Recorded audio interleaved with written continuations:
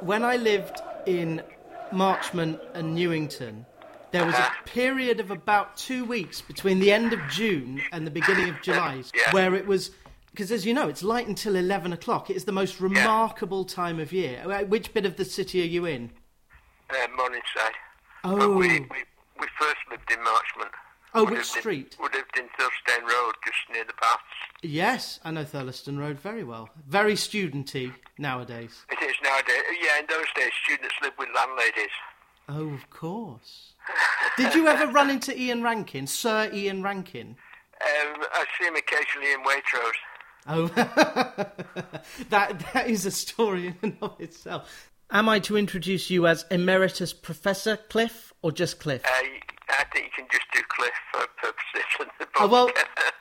Even though you are the Professor Emeritus of Planning and Spatial Development at Heriot-Watt, a fine university where, when I lived in Edinburgh, I didn't get to nearly as much as. It's a lovely campus. How often do you get down there nowadays? Well, since the pandemic, not at all, really. I normally do a couple of lectures a year, but during the last couple of years, they've been done online. Were you able to come down to London for your investiture for the OBE? Yeah. Who gave it you? Prince William. Ooh, you should have sent him a birthday card. He's just turned 40. He didn't send me one, so... Were you able to mention that you were a football fan like he was? No, he'd always been very well briefed, as I suppose they are on all these things. So he talked about planning in the Commonwealth, and I'd met Prince Charles a couple of times. His foundation have got quite involved with Commonwealth Association of Planners that I was president of at one stage. So that's really what he talked about, and I think geography. I think you mentioned that he was a geographer too originally. That's true. A geographer at a university a bit further up the Forth Bridge. Have you been up to... Because St Andrews is 2 streets. It is the most amazing city. It's got the North and the South Street, and then a massive, great big golf course, where next month there will be the Open Golf Tournament. Correct, yeah. It's also got a couple of nice bays. It's a wonderful place. I remember going there 2007 with my dad. We watched the Derby in the restaurant at the old course. Having lived in Edinburgh so often, for 5 years, I studied classics, so I was around George Square for 4 years. And so whenever there's someone Edinburgh-based, I always ask how they are. So you're in Morningside, so has it been a nice couple of years there? Well, I'd say I've really not been out much, to be honest. It really changed. My life was kind of going here, there and everywhere. And I was also busy in the city because I'm chair of the Coburn Association, which, as you may know, is the civic trust for Edinburgh. And so, I was in quite a lot of meetings with people from other heritage bodies or the council or press or whatever. But it all changed in March 2020, and so I'm just really kind of venturing out again. I'm going to Katowice next Sunday for the World Urban Forum as part of the Scottish Government delegation on that. Will you take copies in your suitcase of your book, Programmes, Football from Wartime to Lockdown, to give out to various social historians? Because they must know you've written this book, because you're the big wig. I'll take it for a few friends I might meet there. Excellent. And this book, which I saw in Waterstones Piccadilly yesterday, it's an immaculate book. It's got the Duncan Olner cover. It's out on pitch. It's in hardback. And it's a mixture of social history from your life, which started a long, long time ago, to today, where... And I'll start here. You went to... Was it Wembley you went to for a cup final? And you gave away the big glossy magazine that they call a programme? No, that was a game in Chicago, actually. Ah, of course. It was an America's Cup game in Chicago. I think it was probably Argentina against maybe Jamaica. I can't just remember now. We did see Panama. It was. We did see Messi score a hat trick, having come on as a substitute. So it was a bit of a privilege to be there. But yeah, the glossy magazine so-called program we gave to a kid. And you ask, quite right, a bit rhetorically, will he keep it? Will that be with him? We are in the Football Library, Emeritus Professor Cliff Hague. It's got every book ever published on pitch, like yours. But there's also a section full of programmes as far as the eye can see. Before we went on air, I know you said your wife Irene tolerates your collection. You're in a room that she never goes into. And there are selections of programmes made and mentioned in this book. You go through the last 70 years or so of football in England. It isn't programme. It's anecdote and narrative and social history. We'll talk a bit later about the way your affection for Manchester United has been transferred to FC United of Manchester. Obviously, a lot has changed, but what struck you during your research that changed more than most things? To a previous generation of players and fans, potentially untold riches. I mean, one of the stories in the book is about the demise of Third Lanark in Scotland in the 1960s, and there, the chairman who drove them into the ground was basically, fiddling the books to the extent of paying his daughter, who I think was 14 at the time, a fiver a week to work as a secretary. The contrast between this kind of, small-scale skullduggery and the scale of the money that was involved after the mid-90s is just mind-boggling, really. There was a chart I saw in the Times. It said that even since the Glazers took over, the commercial revenue has ballooned. It's like 8 or 9 times as much as it was. And even back when the Glazers took over, they were about the only ones who could exploit the global marketplace because they had the money to do that. Chelsea, of course, had their oligarch to help exploit the globe. I think it was globalization, wasn't it, that created this? I mean, it was true. It's true in the hamburger industry as well. That what happened after the implosion of the Soviet Union and the opening up of China was suddenly, and the technology, of course. I mean, it's one theme through the book is the significance of technology, which often gets overlooked, whether it be floodlights or particularly TV. So, I mean, I can remember being in, I think it was Beijing, certainly in China, in what must have been 97, I think, and flicking through the channels, the Chinese channels on my telly in the hotel, and suddenly seeing, the live broadcast from Old Trafford with Paolo Wanchop sashaying through the United defence to score. Yeah, and, kind of almost, doubly rubbing my eyes, because I think it was, by this stage, it was probably about getting near midnight, and also, was that really true? Did he really do that? What a goal. But yeah, you suddenly realise that this market could be tapped. And again, I can remember being in China, because I went quite a lot after that. I can remember being there probably about 2000, 2001, I've seen these kind of huge, posters for Adidas or somebody, I can't remember who, with people like Beckham and Zidane and so on, and then some Chinese player who had no idea who it was. So yeah, the whole potential for tapping into a massively enlarged consumer market was there for the taking, and many people did. I mean, you mentioned Chelsea, and in my experience, they've been particularly visible in West Africa, and that's no surprise again, because there were role models there, that there were star players from that part of the world, and so you had the situation. The Chinese one is still interesting, isn't it? Because didn't City have a Chinese fullback? Sun Ji-hai. But yeah, and United had a guy who was a centre forward. Dong Fang-cho, yeah. That's right, yeah. The City man did better.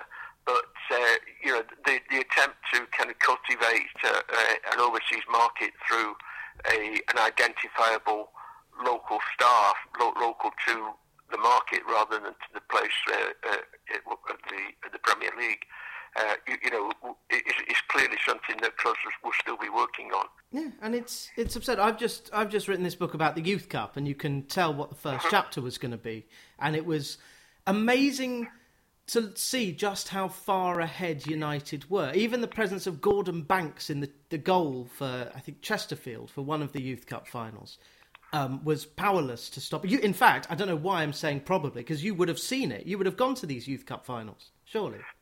Yeah, I saw some of the Youth Cup games. Yeah, again, I mean, I moved to Scotland in '68, so I obviously saw less United games after that. So George Best, Dennis Law were integrated into a team which already had Bobby Charlton in it. I think Henry Winter called Charlton England's greatest ever player. Has anyone since then, Giggs, Van Nistelrooy, Cantona, come close to Charlton? Did you have a favourite player? Duncan Edwards. Oh, of course. I meet very few people who have seen him play Duncan Edwards. Yeah, well, there's not many of us left, I guess, Yeah. now. But Edwards was just what everybody says of him. He was just outstanding. But Charlton, I remember one game, I think they played Coventry. I don't know when, in kind of mid-60s, and I just remember kind of watching from fairly high up in the stands where you can sort of see all the patterns, you can see who's moving where and that.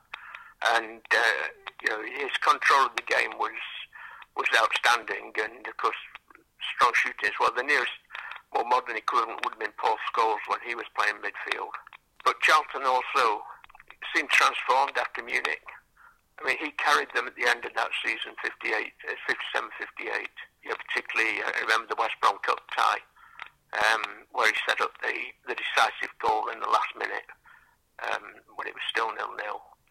And, he was absolutely silky, powerful player with lots of insights into passing options, short and long range. Yeah, outstanding player. Best wasn't bad either. So I hear. Short of Clough and Ferguson, I don't think there's been as much literature about Best as anyone else.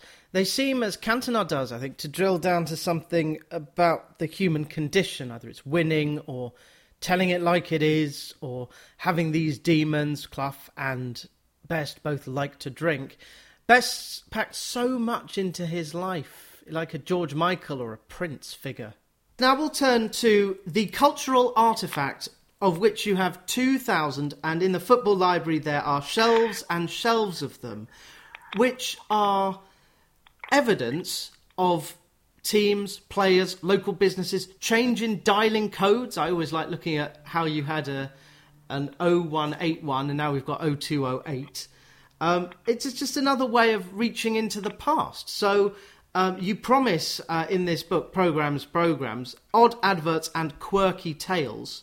Is there one that you've been telling people at dinner parties or virtual meetings in the last few years of your research? Well, I think, yes, I don't really do dinner parties, but we went to a game in Denmark in the late 80s because we were on holiday over there, and we got the programme which included something about Trevor Francis, who at that stage I think might have been at QPR and was basically running down his career, but the Danish team was going to play a friendly or something against QPR, so there was a little feature on Trevor Francis.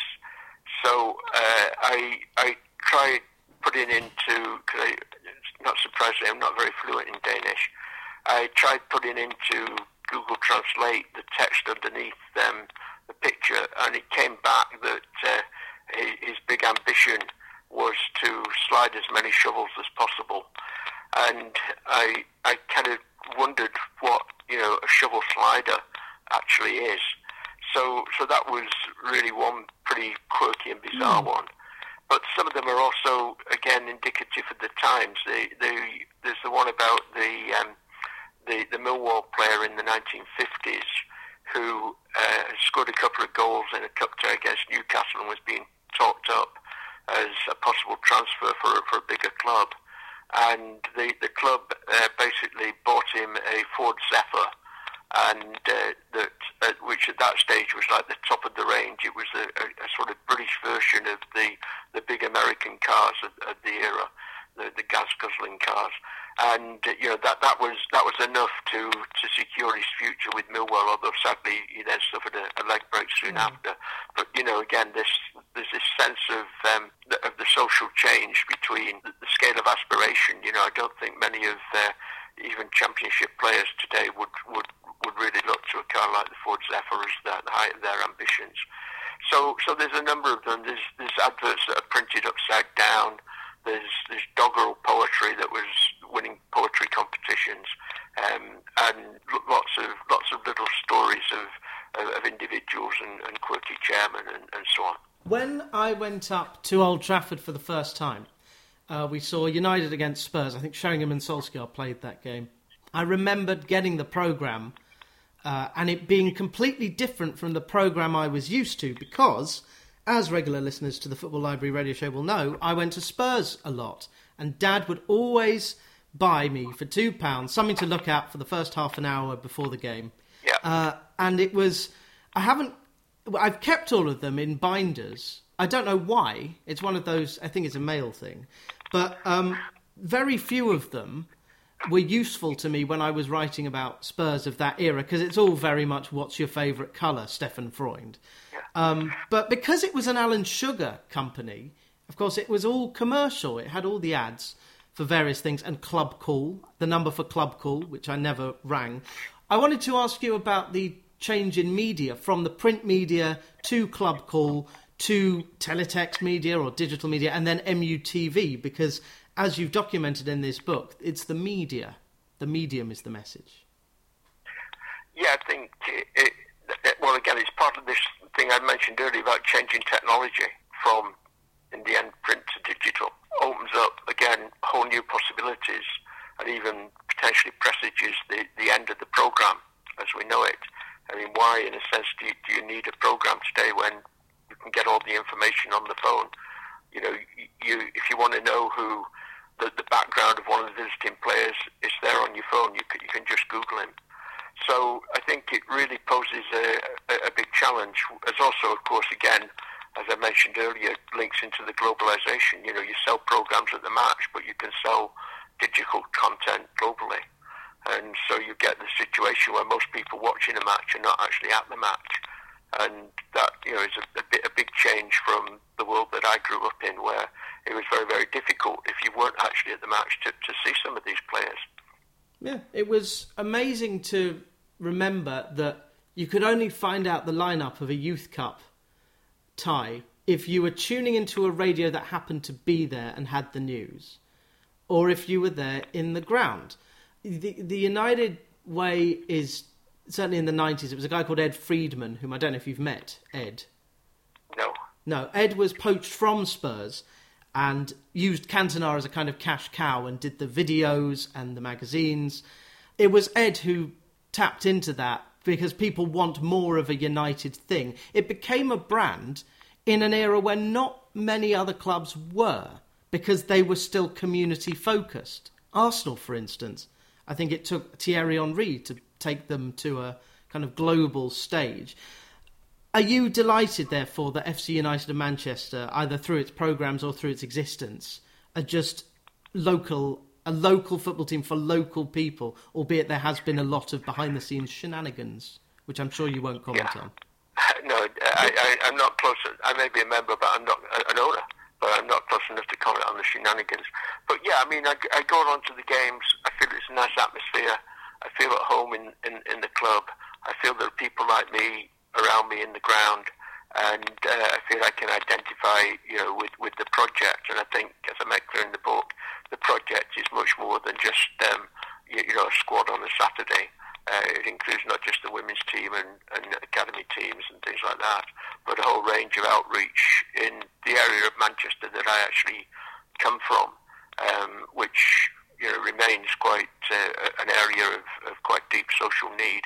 So I think that the club is really part of that community and putting its efforts into supporting that community, and in turn it draws support from it.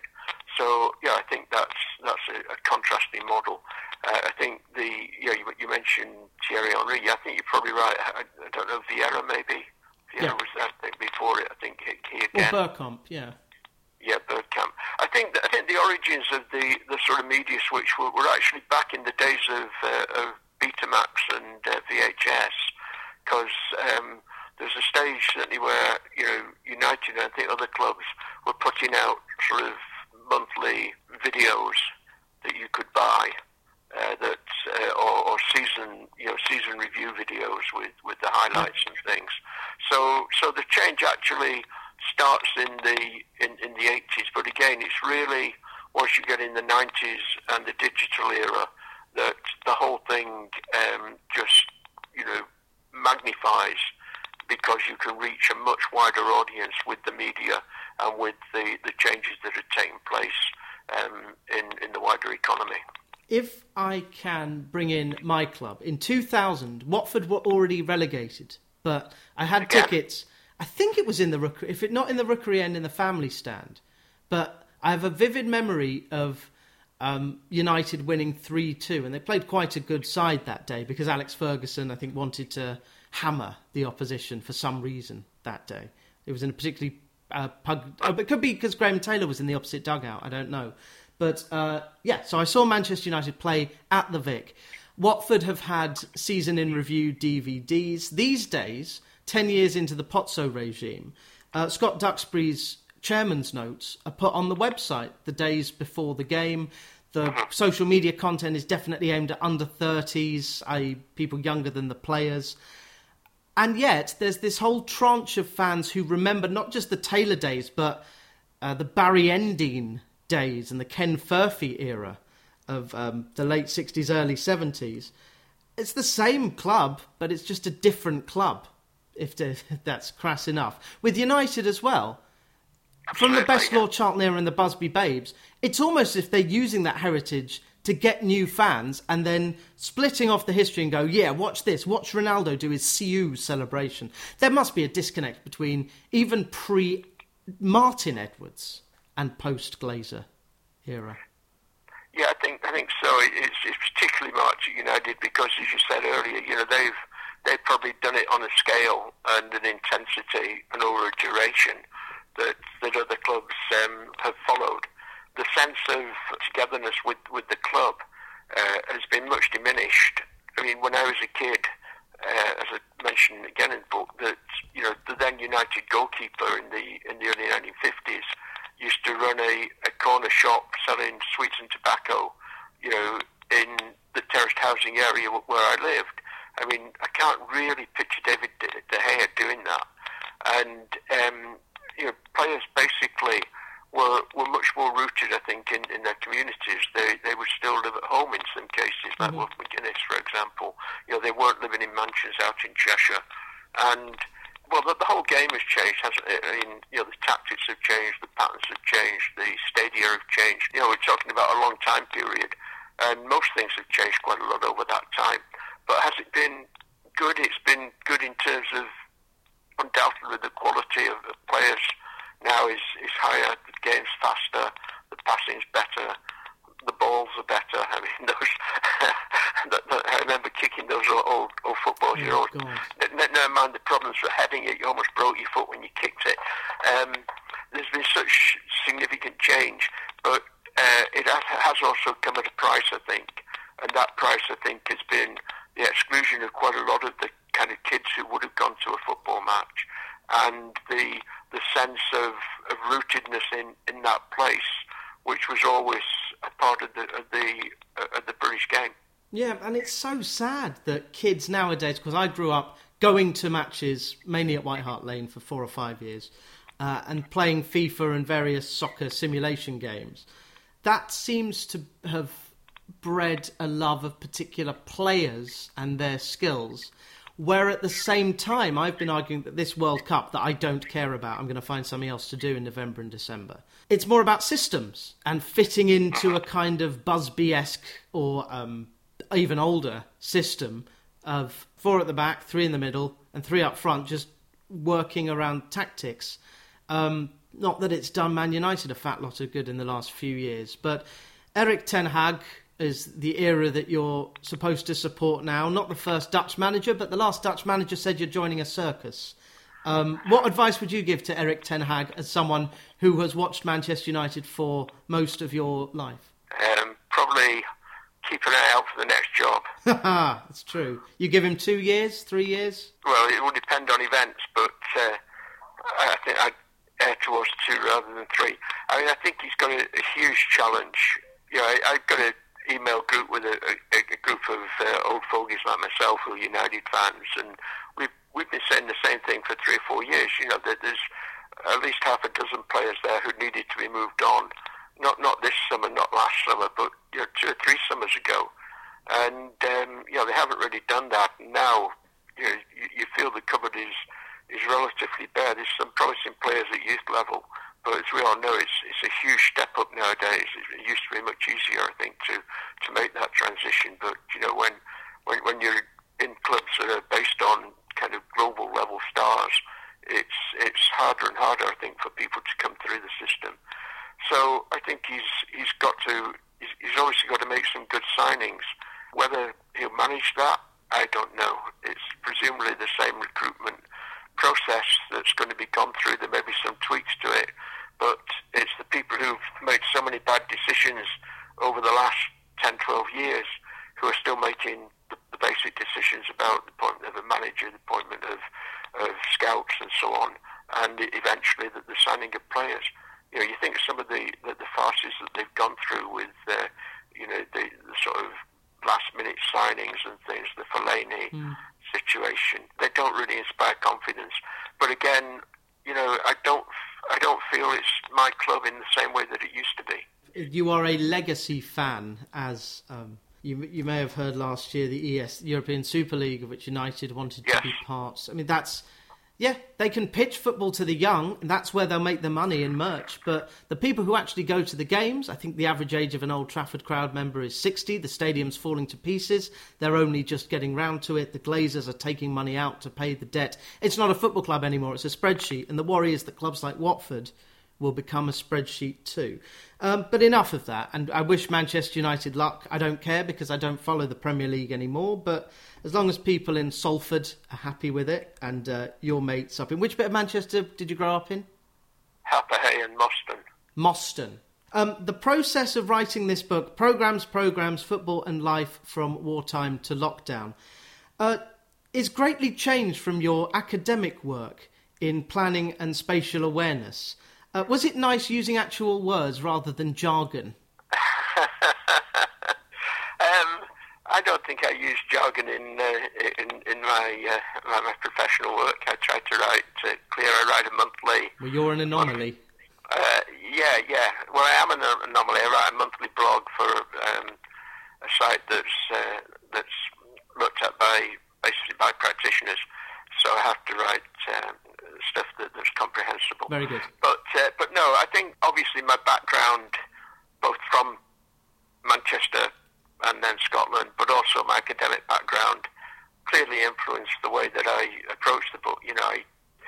I kind of used to asking questions and trying to look behind the surface for what's actually happening.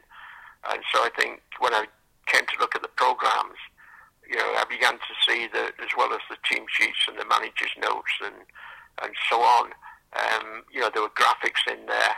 That just the front, the cover pages themselves, you could write a book about. Actually, the imagery that's on there. I mean, to just touch on what we talked about earlier, so many clubs used to have an image of the home ground on the front, and you think what that's saying. It's saying this is home, this is you, this is your club. And so it very quickly became clear that there were stories behind the pages. I think particularly the one that got me started was the one from the wartime programme, where it said that spectators will remember the FA regulation that the game will only be abandoned in the event of any of the aircraft being visible overhead, which I thought was kind of classic stiff upper lip, keep calm and carry on. And it added that, in the event of an air raid, there's shelter under the stand. And it just hit home how what that experience must have been, to be standing there on the terraces watching a match and keeping your eye on the skies above you to see if there was the risk at. Yeah. So that triggered me off. I began to think, hey, there's more to these things than you might imagine. And then you look at the adverts and the photographs, who's there, who's not there, stories about the club, whole range of things, the league tables, the clubs that's gone up, the clubs that's gone down, how that reflects the changing geography of UK really as well. I think there's a bit where you see that quite a lot of certainly during the 1980s, when of course there's a lot of deindustrialisation, the composition of the first division changes quite a bit, with a lot of the clubs from the northern industrial towns on the decline, while clubs from the more affluent areas of the south were actually on the ascendancy. So yeah, there is an element of looking at it through the gaze of somebody who's involved in planning and regional development, but also in the end it's the story of a football fan, like many others, just thinking a bit about where I've come from, where the game's come from, the highs and the lows, the personalities and the places that combine to make it such a fabulous experience that has kept me going all these years. So you've got the Bible and the complete works of Shakespeare. But if all the programmes were being swept away in a tide and you could only save one, would you save the wartime one or a United... Well, it'd be the United 68 one, wouldn't it? No, I think it'd be the post-Munich one. Oh, gosh. Sheffield Wednesday. Were you there? No, my mum wouldn't let me go because she said it was just too much. And that was Jimmy Murphy and the players borrowed from Bolton. Yeah, no, they signed Ernie Taylor from Blackpool and Stan Crowder from Aston Villa, but the rest were basically 18 players, all reserves. Yeah. How on and of course, famously, the lineup is blank in the programme. Yes. And you've got a copy of that? Yeah. And does that sit first among equals? Is that out on display? It's in one of the boxes here with all the others. Yeah, and... 2,000 others, which one day is your son going to have? I know it's horribly morbid, but where are they going to go? Because Irene's going to chuck them. Yes, she is, yeah. Yeah, we have this discussion. His sisters definitely point the finger towards Chicago, where my son is based. Ah. So he'll at some point have some decision to make. I mean, many of the programs were his. That's a key point. I had the ones from when I was a kid, but then he worked as a paper round when he was a teenager in the 1980s and reinvested his earnings in football programs, but much more strategically than me. He'd buy the kind of lowest attendance or the highest home goal scorers or something like that. And so a lot of the programs are actually his if we rigorously went through and assigned each one to one or others. But of course, he went off to do a PhD in the States in the early mid-90s, and has been in Chicago for goodness knows how long now. Coming on 20 years. I don't know what will happen to them. Certainly, there's some really classics in there. I will make an early bid to house it. When there is a proper football library, because at the moment it's just a mind palace and just behind me on shelves. And I'm sure your son gets up at stupid o'clock when United are playing at noon on a Saturday. He's up at 5 watching the NBC coverage. There's one thing that always used to confuse my mum when she was alive, that we could be watching the same match at the same time when he was 6 hours behind us. Mm. And I'm pleased that... Is he a not Red Sox, is he a Cubs fan as well? Not really. He doesn't really follow the American sport very much. He's pretty much a football fan. As you should be. So you have done your job, Cliff Hague, very well to the best of your ability. It isn't just a book of programmes, although there are programme spotlights. It's kind of like Next Slide, Please, where you're Chris Whitty introducing each programme. But it is a social history with cultural artefacts. Programmes, football and life from wartime to lockdown, published by Pitch in advance of the new season, the interrupted new season. Because there's no football for 7 weeks. Will you be watching Qatar, or will you be washing your hair or something? I don't know at the moment. It still seems some way off. This thing in November, December. and of course, at this point, if Scotland are not going to be there, that was one of the big hopes that this could finally be a World Cup where Scotland would be represented, even if it wouldn't quite have the delirium of Argentina '78, when Scotland were headed off with Ali's army. But at least it might have had the prisons of '98, but that's gone with the defeat by Ukraine. So we'll see. We'll see dark days ahead, I think. Oh. No, we never end with pessimism in the library. We have to go optimistically. Alex Ferguson is 80. He's a couple of years older than you. That's right, yeah. He has followed in the footsteps of Matt Busby and Jock Stein to become a fine ambassador for football. Do you have only good feelings for him? I think a lot of people have got quite negative feelings for him, actually. But as a United fan, I'll be forever grateful for the teams that he provided, or the teams that he's provided, and the joy of winning the league again after so many years, which was immense in '93. Yeah, again, they played good football, and he seemed to have the right sort of spirit. And of course, he did bring Monsieur Eric, who remains again one of the idols for the qualities he brought. I always wonder whether he tried to explain the principles of existentialist philosophy to Gary Pallister, but who knows? No, that was his time off. That's why he wanted to train so much, because he didn't want to be in a position where he could explain it to Pallister. There's a book coming out this August. It's Matt Dickinson of The Times. He's written a book about the treble-winning side, so they'll be in the news again. Where were you when United won at Barcelona against Bayern? I didn't go. It was during term time. I was teaching and things. I wasn't head of school then, but it really wasn't possible to go. So I was watching it at home, and I remember saying, yeah, they've won it.